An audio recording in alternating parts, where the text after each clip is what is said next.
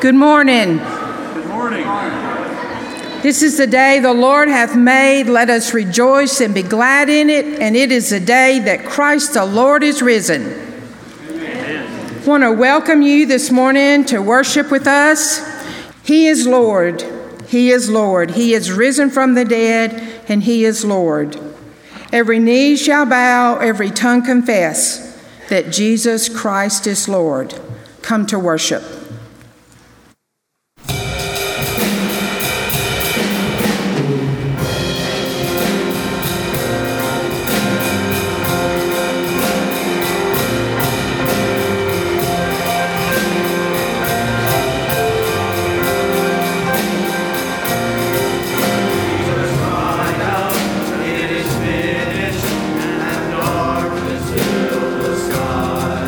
Some were laughing, some were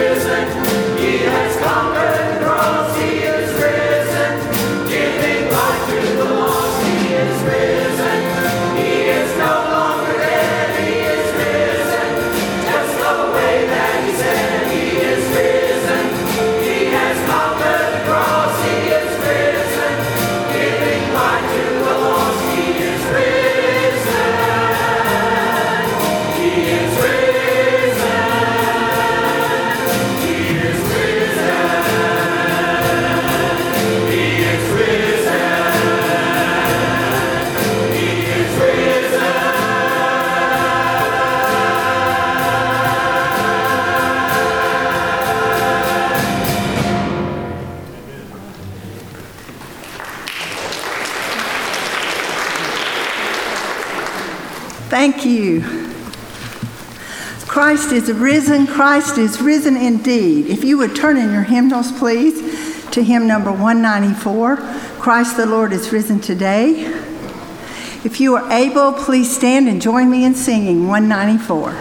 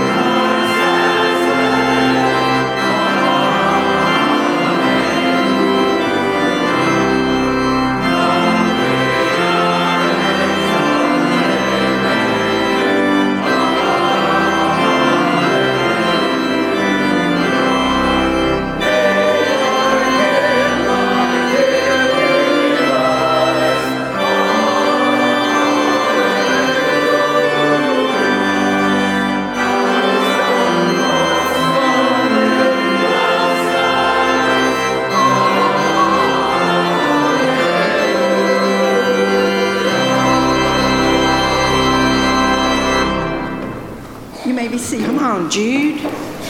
Come on, Georgia. We switched sides on you. We messed you up, didn't we? Wow. I'm telling you, we need to have an Easter parade every Sunday. Everybody is so dressed up, and you know what? I actually believe you got your colors coordinated. Hello, Ledger. Hi. You know Ledger? All right, I want to tell you a story. That we've listened to many times, but you need to watch me, okay? Come here. There you go, good guy.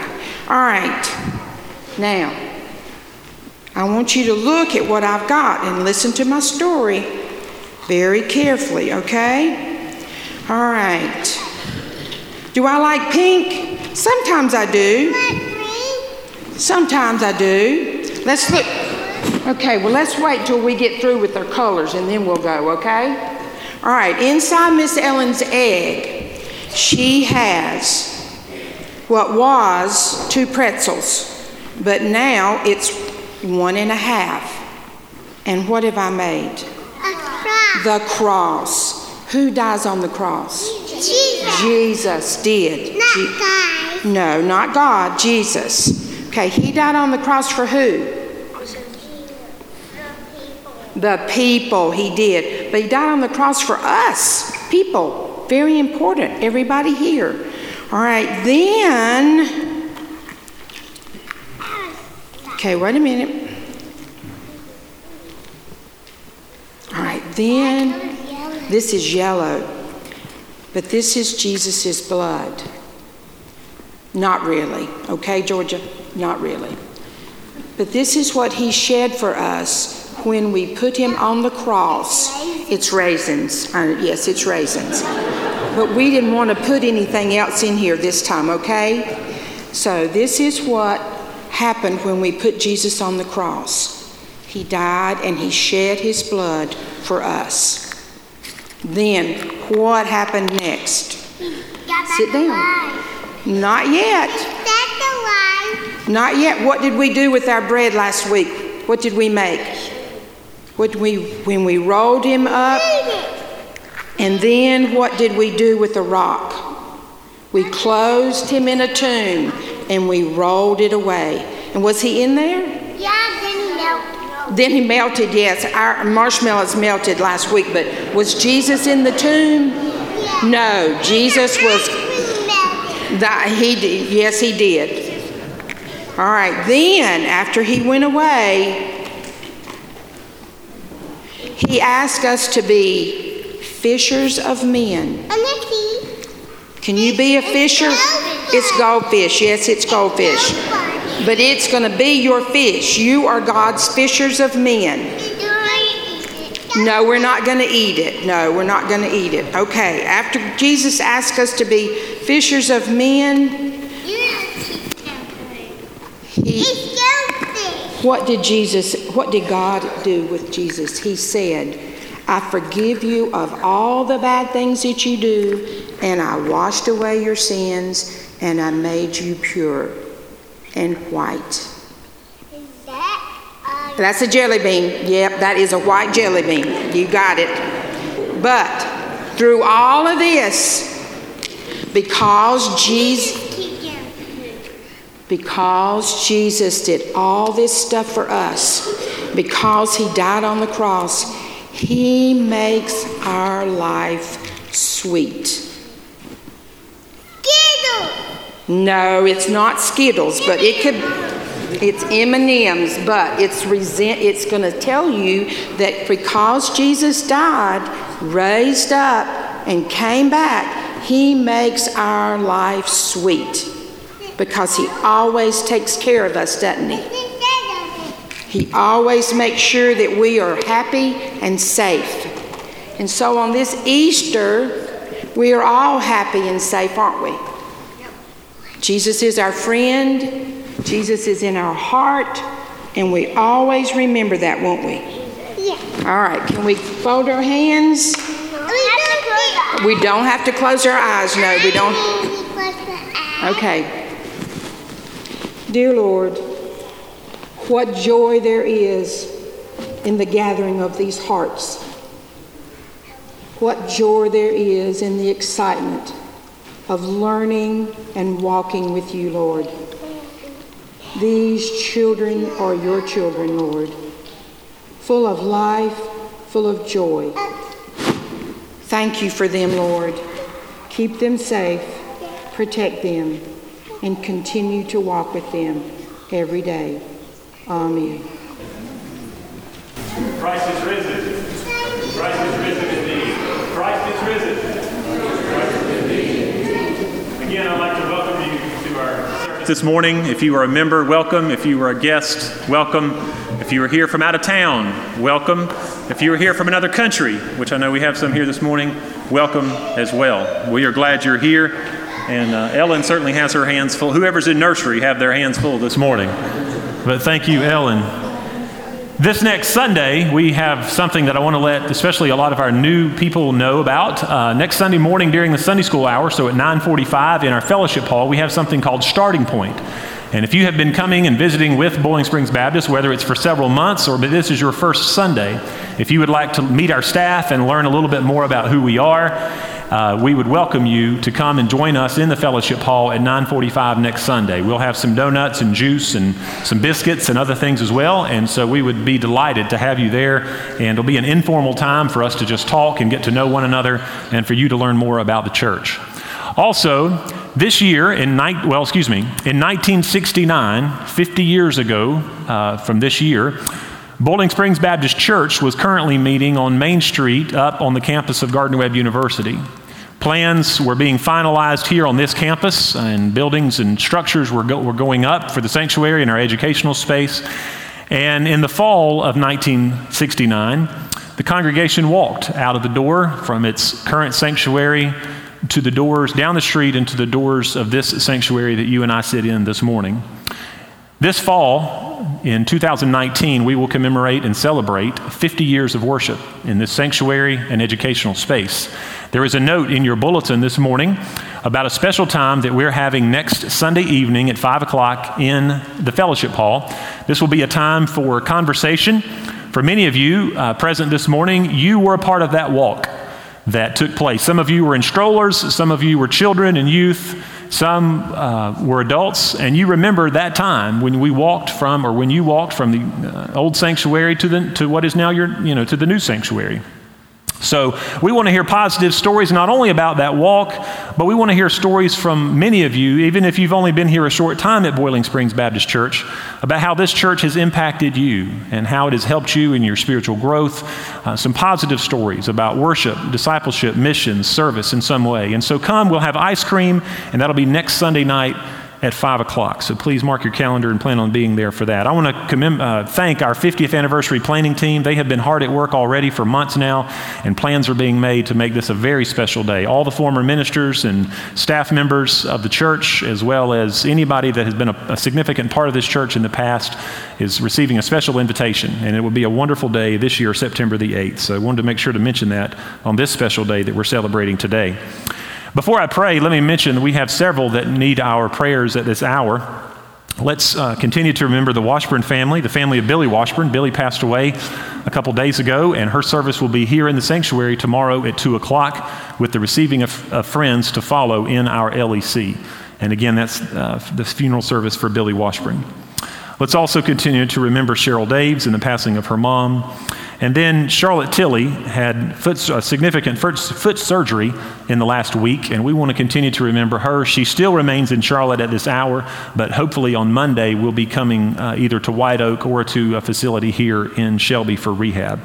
We have others this morning who are going through significant times in your life physically, and we certainly want to remember those as well.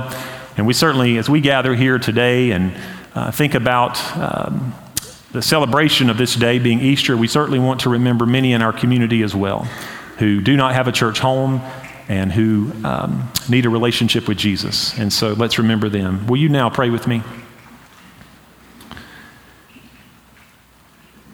Christ, our risen Savior, we gather here in this place today to bring honor and glory to your name. Your name is above all other names, and we gather here to exalt the name of Jesus Christ today. Father, I pray that you would stir in our hearts. Sure, we come with some kids having received baskets this morning and new clothes, and Father, all these things are nice and enjoyable. But Lord, we desire to worship you, and Lord, we desire to be changed by you today. So Father, speak to us in ways that we need to be spoken to, challenge us in ways that we need to be challenged. Father, help us to extend love and kindness to others who are here this morning and just simply need to know that someone cares. Father, bless our songs, our prayers, the reading of your word and the preaching of it this morning. We do lift up those within our congregation that are struggling physically. For those in need of your healing touch, Father, we do pray that you would heal and that you would bless. For those that need comfort, for those that are undergoing grief at this hour, for the Washburns, for the Daves family, Lord, for others. Father, we're certainly mindful of those who maybe aren't with us this Easter as well. And for those who are having a difficult time, Lord, we do pray for your comfort this morning. Challenge us, Lord, as we hear your word, as we celebrate the risen Savior. May the message of the resurrection, Lord, transform us. And may it not only transform us, but as it does, Lord, may we be a stronger vessel of your presence within our community and within our world. who desperately needs to hear the good news that we celebrate this morning. Father, we love you. We commit this time to you now. In the name of Jesus, we pray. Amen. Our hymn is number 207, Low in the Grave He Lay. 207. If you are able, please stand and join in singing.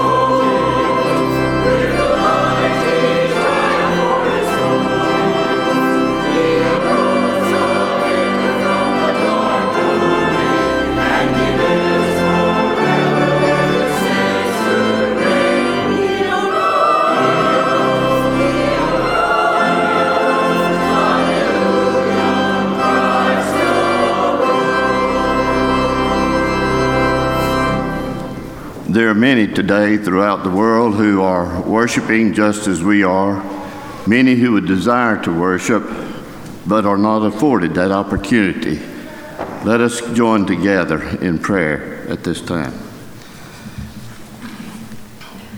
Our Heavenly Father, we thank you for the privilege and the opportunity that we have as Christian believers to come together, to join together in worship, adoration, and praise of you. We thank you for the significance of this Sunday, of this time. And we pray, our Father, that the power of the resurrected Christ will live in and through us. And may everything that we do and say here be honor and glory unto you. We thank you for the privilege we have to be good stewards over that which you have given to us and entrusted to us. And may that same power of resurrection live in and through us, that we may be capable and honorable stewards of all you've blessed us with. Bless each gift and each tithe and offering that is given, and may it further your kingdom and bring glory and honor unto you. For it is in your name we pray. Amen.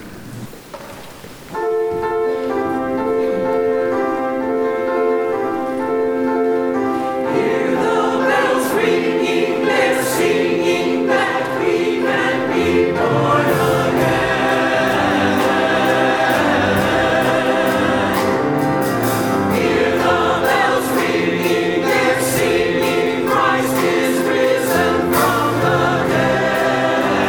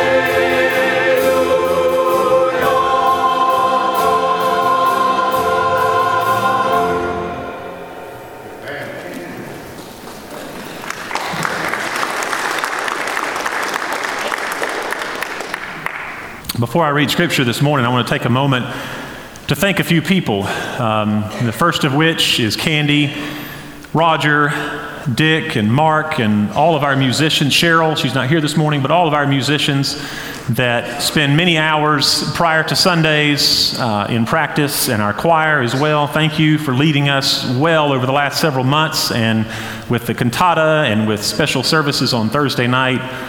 Musicians and choir, please know that I appreciate all that you offer to our services. Also, Ellen thanked many of those who helped do the flowers, but I want to thank Roger and Ellen specifically for all they do to not only adorn our sanctuary, but the many things that they do here. But they had a crew in here this week working hard to prepare the windows and the sanctuary and all that you see. I have to take an extra allergy pill, as you might imagine, standing up here with all of these this morning, but I very much appreciate all that they do. Also, our men this morning. I said I wanted to get in a few thank yous, right? Our men this morning gathered at 5:30 to begin preparations to feed about 100 people for our pancake breakfast. So men, thank you for all of those who came early and set up and cooked and cleaned and did everything for that. I also want to thank Betsy and Heidi. In this season of the church year, the office has a little more work than normal with extra bulletins and daylily orders and all of these things. And so Betsy and Heidi, thank you for all that you do. And Alan is not here this morning. Alan is sick. He had the flu as of 2 or 3 days ago. It was a new strand of flu, and he's had a fever for a few days, and it just broke yesterday, so he thought it would be best if he was not here, as well as I this morning, and many of you maybe. But I want to thank Alan and Miles and the crew of men who helped feed many of you over the last few days, and maybe even today with the Boston Butts and the fundraisers for our youth. There are so many things that are happening here at the church as a whole, and I just want you to know as your pastor that I appreciate all that you do. I think of our Sunday school leaders and our deacons, our committee members.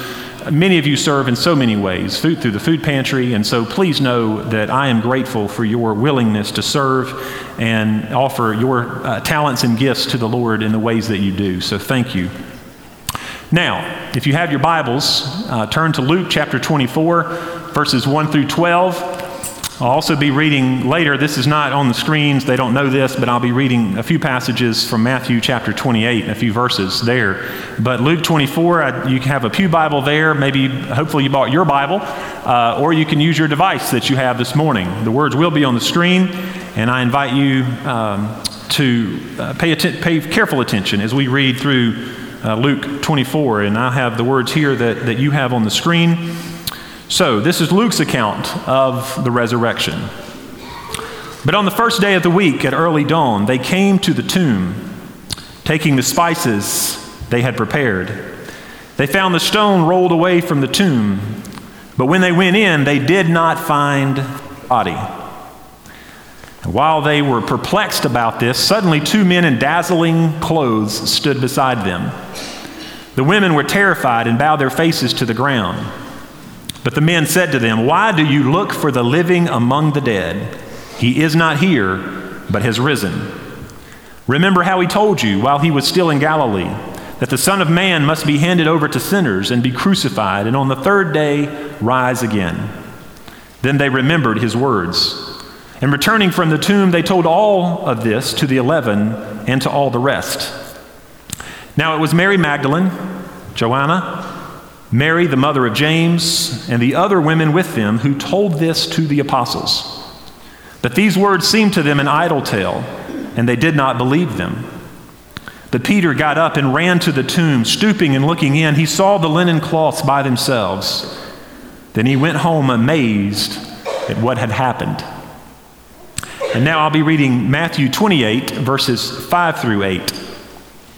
Listen to these words. Part of Matthew's account of the resurrection. The angel said to the women, "Do not be afraid. I know that you are looking for Jesus who was crucified. He is not here, for he has been raised as he said. Come, see the place where he lay. Then go quickly and tell his disciples. He has been raised from the dead, and indeed he is going ahead of you to Galilee. There you will see him. This is my message for you." So they left the tomb quickly, with fear and great joy, and ran to tell his disciples. Testimony is always an important part of the resurrection. God, I pray that you would bless the reading of your word and the preaching of it this morning. I pray that the words of my mouth and the meditation of my heart would be acceptable in your sight. Give us ears to hear. In Jesus' name, amen. For weeks we have been moving with Jesus on his journey to the cross and on his journey to Jerusalem. We have moved to the upper room on Thursday night. We moved through the trial. We moved through the crucifixion and into the tomb. And now for the Christian, what is the central part of our faith? This morning we celebrate the empty tomb. We celebrate a risen Savior this morning. This is our hope. This is our story. For the Christians, we are resurrection people. The Jewish leaders and the Roman authorities had concluded that this Jesus movement had to stop. So they arrested him, they crucified him, and they laid him in a tomb. They even put guards outside the tomb so that there would be nothing that the people would not steal his body and say that he resurrected. And so everything's done, right? No, we know that's not the case. What they didn't know is that even death could not stop Jesus, who was God on the move among us. The women we read about had arrived at the tomb, and the stone had been rolled away, and the grief and the sympathy that they had on Friday as they watched Jesus. And the scripture tells us in many of the gospel accounts that they followed Jesus every step of the way. They were there when he was being arrested. They were there when he was crucified, and they were there when they went to the tomb and began to initially prepare his body for burial. So they come back on the day after the Sabbath. They rested. They come back on the day after the Sabbath to do the final preparations.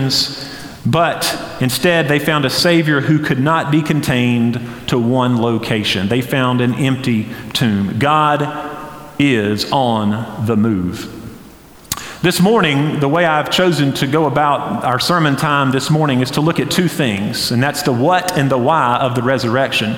The what deals with the details, and so we're going to look and go back through what we've just read a little bit. It's important to know the details. Many of you have been in church most of your life. Some of you, this story may be new, and so it's important to talk about the details and what exactly happened. A few verses before the chapter that I read, Luke 24, beginning at verse 53 of chapter 23, says this. Talking about Joseph of Arimathea, he took the body down and wrapped it in a linen cloth and laid him in a tomb cut into the rock where no one had ever lain. It was the preparation day, and the Sabbath was about to begin.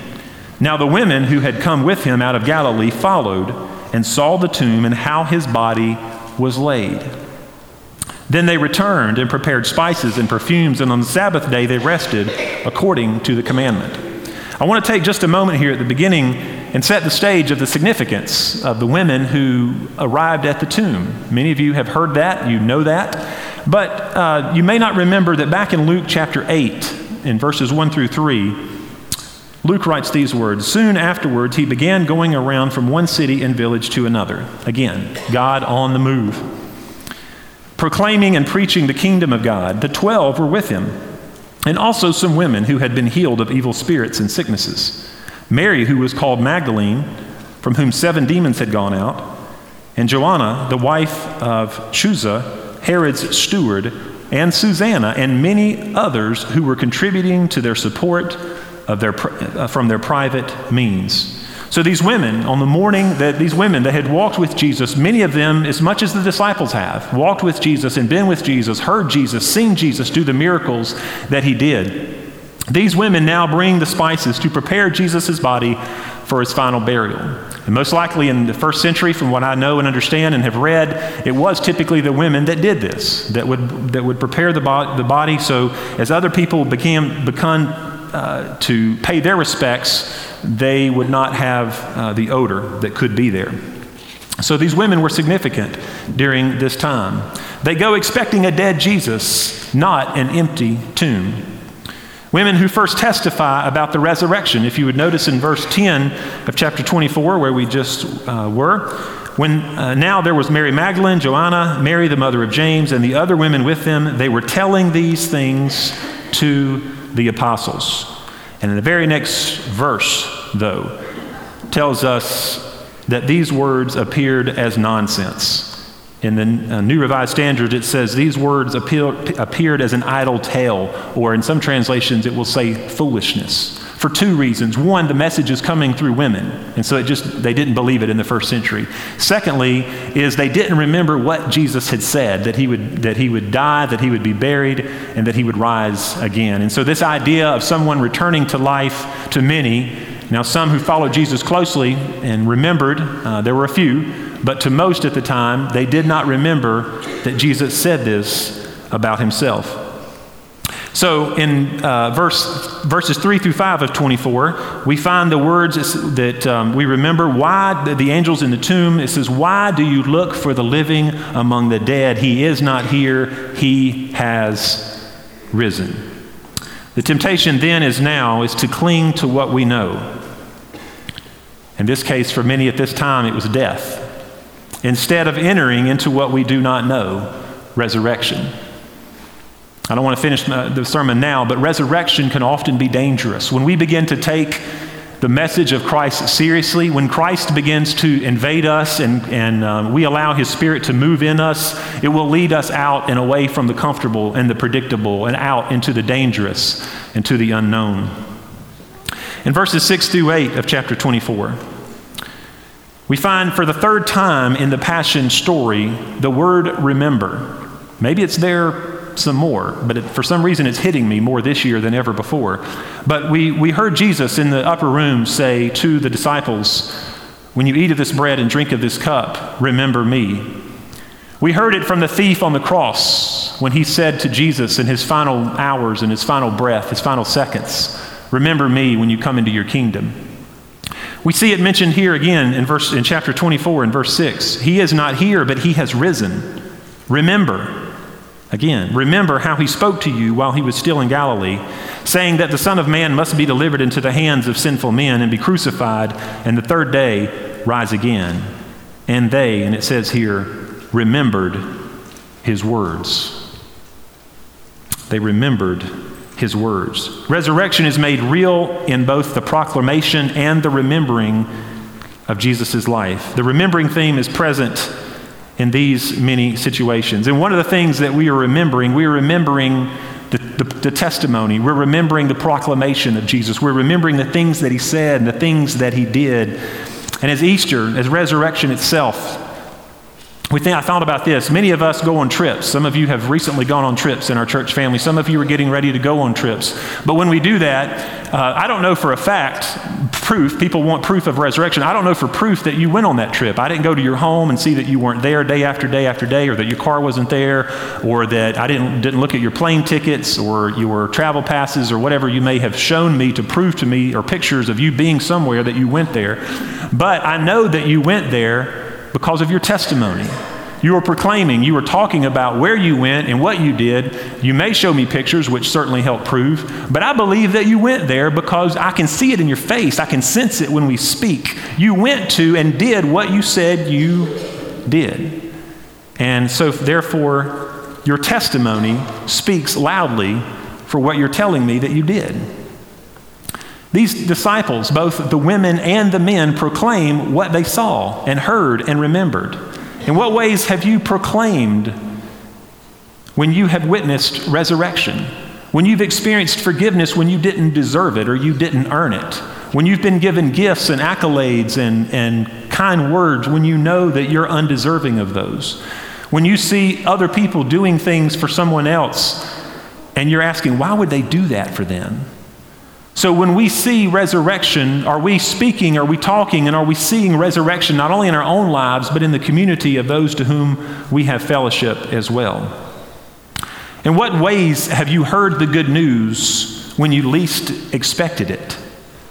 And to use that word remember again, how do you remember Jesus' teachings and life? And what will you proclaim when given the opportunity? Resurrection can turn our world upside down. Like I said, church, when we begin to take the life of Christ seriously, when he does something in us, when he moves us, when his Spirit comes alive inside of us, it takes us outside of the predictable. It takes us outside of the unknown. Resurrection can turn my world and your world and our church upside down if we proclaim it, if we take it seriously. Theologian and minister Anna Carter Florence says, if the dead don't stay dead, what can you count on? She was saying this as a part of God and the resurrection, Jesus turning the world upside down.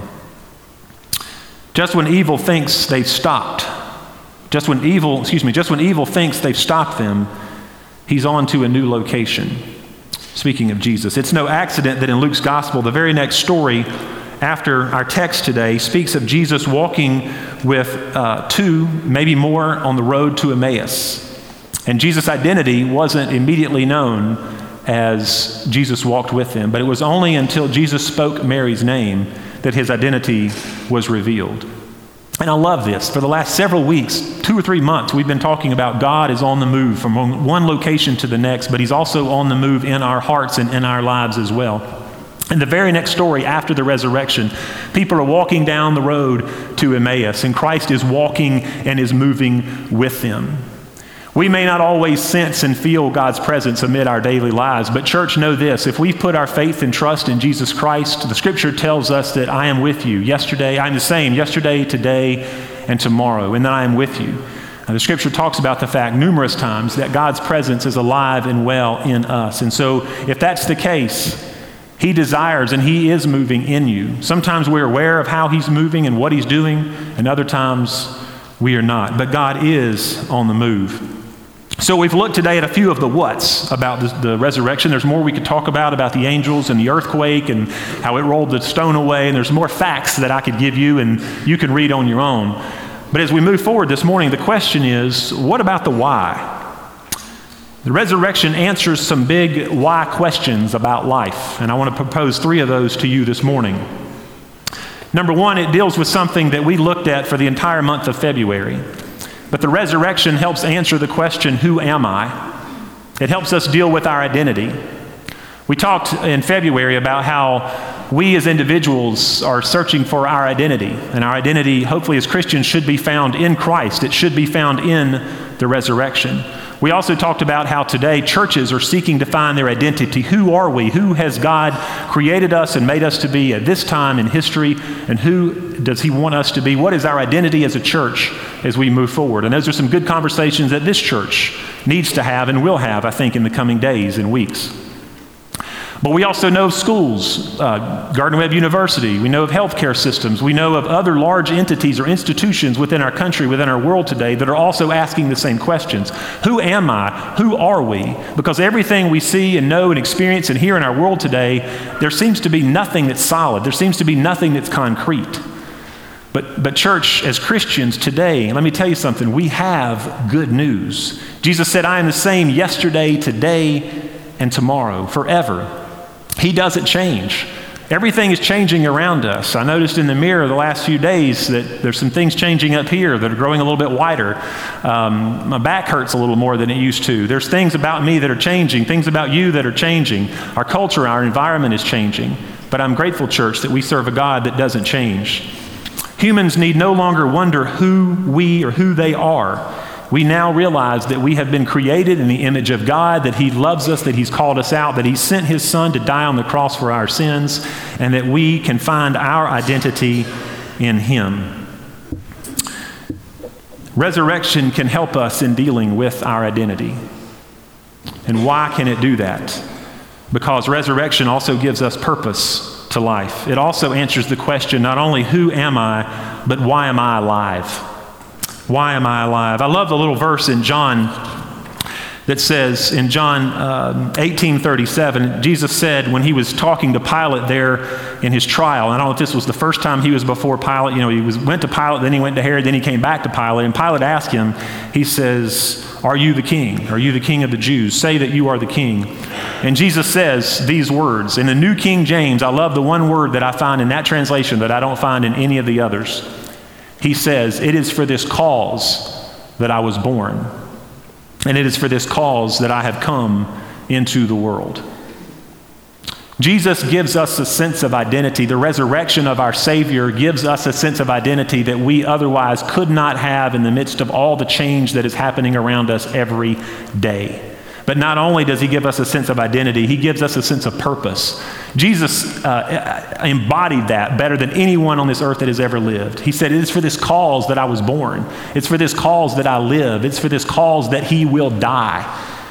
And church, as Christians, as followers of Jesus Christ, it is that cause that should embody our life. It is that cause that should fill our lives with purpose and with meaning and with hope. Amid the world that we live in, with all the unanswered questions that people have about the violence within our world and the unjust wars and just the unjustness that permeates our society, we can have confidence in knowing who we are in Christ and knowing the purpose that God has for our lives.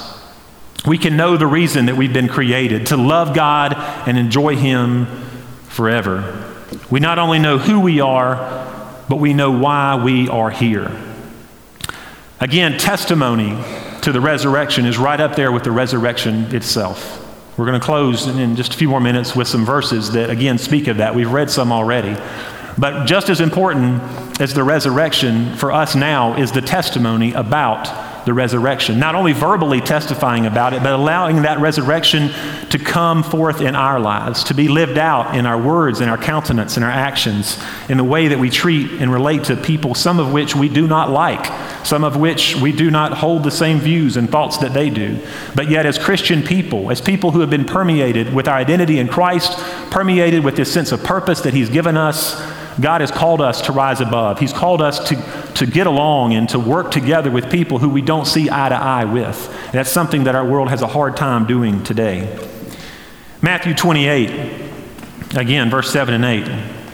Come see the place where he lay, and then go quickly and tell his disciples he has been raised from the dead. Again, testimony. And indeed, he is going ahead of you to Galilee. There you will see him. This is my message for you. So they left the tomb quickly and ran to tell the other disciples. The last point that I wanted to make in reference to the why not only deals with our sense of identity, our sense of purpose, but it also asks the question, what will happen to me when I die?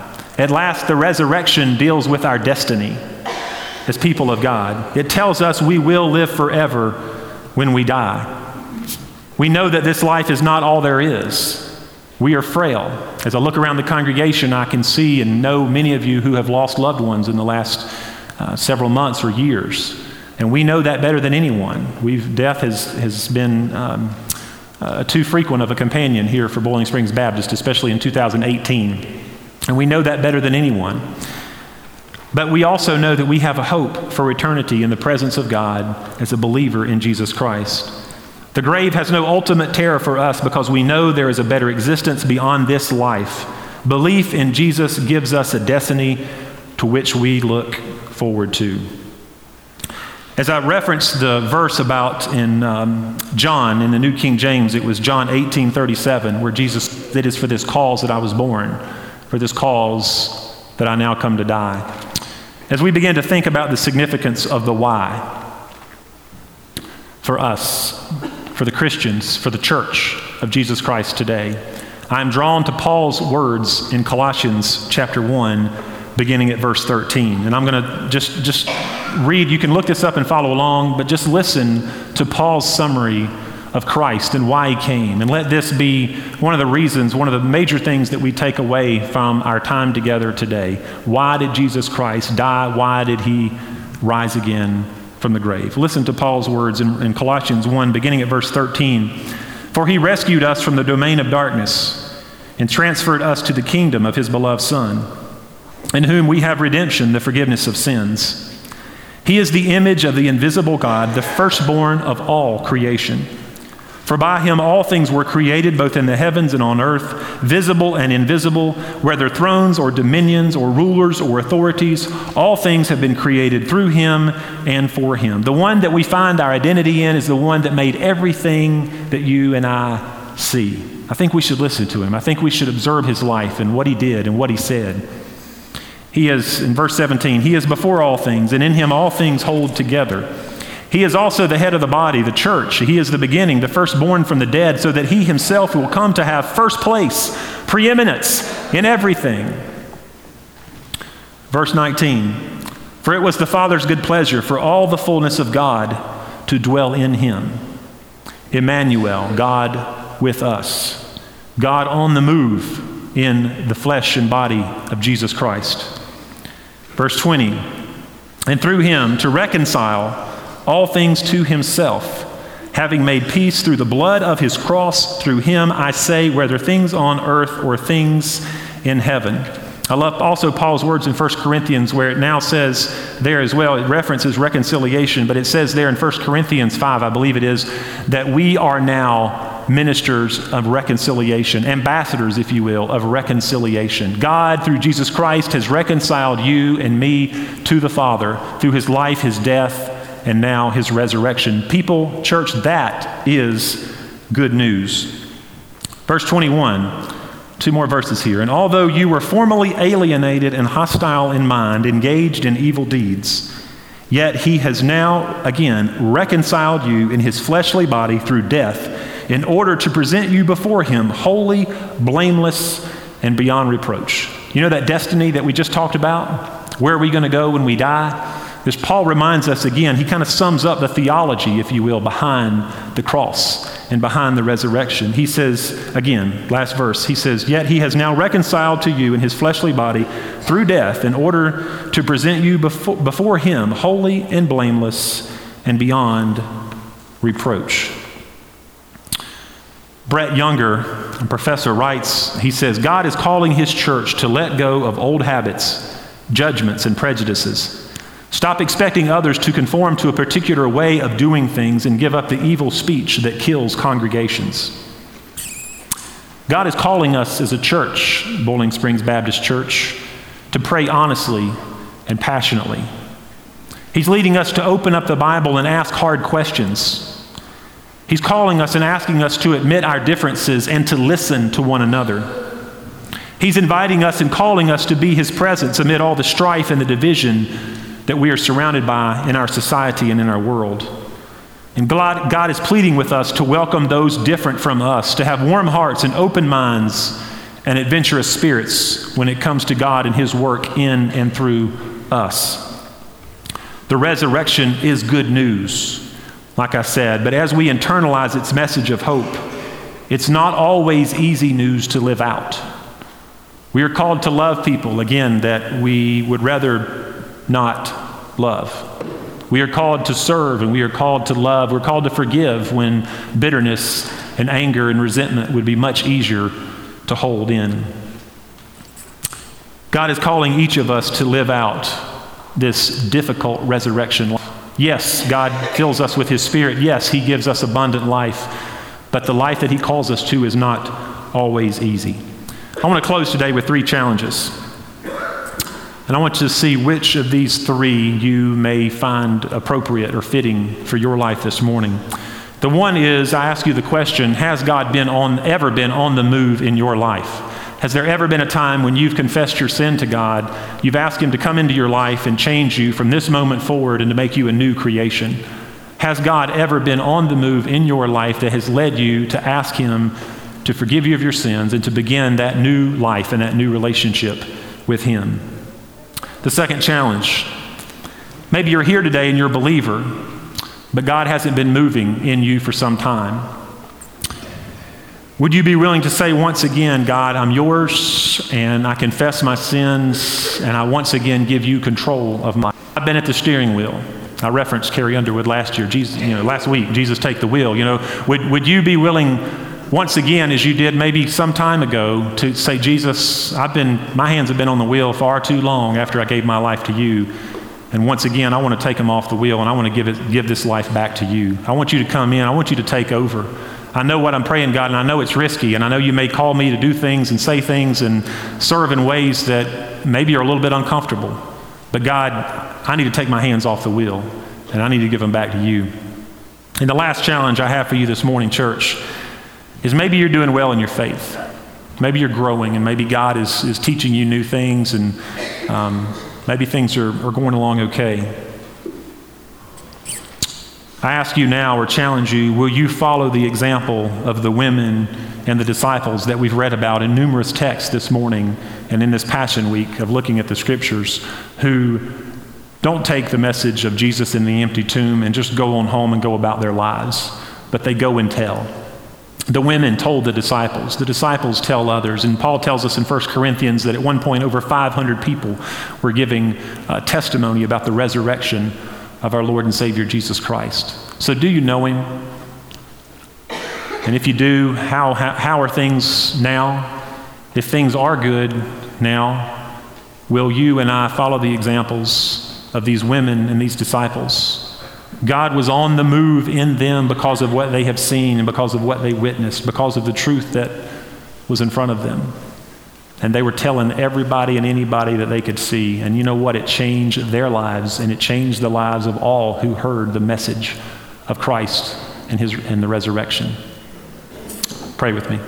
God, I thank you for this day. I thank you, Lord, that amid all the hype and the excitement about Easter and Easter baskets and clothes and music and, Lord, the central and most essential message of this day is that you have reconciled us to the Father. The veil in the temple has been torn in two, and we now have direct access to the very throne room of God.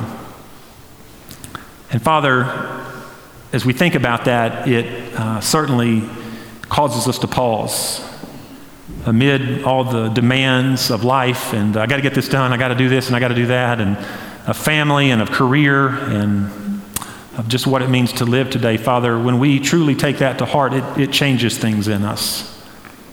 Father, I pray that the power of the resurrection would bring about change in us. Lord, I pray if there's anyone here today that's never put their faith and trust in you, that they would simply acknowledge that you are God, and that right now, as they sit in the pew, that they would confess their sins to you, and they would ask you to come and take control of their life. And Lord, as we do that, we know from what we've talked about, not only do you give us a sense of identity, not only do you give us a greater sense of purpose about our lives, but there's a destiny there that we have the promise that we will be with you when we draw our last breath. Father, thank you for the promises that are within your word. Thank you that you always keep your promises. We love you, Lord. We ask this prayer in Jesus' name. Amen. If you're here today and you've prayed a prayer to accept Christ, or maybe you would like for me to pray with you and talk with you more about what that means, I would be more than honored to do that during this time of invitation. If you're here today and desire church membership, would also love to talk with you about that as well. Let's stand and allow the Lord to lead as we stand and as we sing hymn number 214, The Day of Resurrection. Let's sing together. Oh,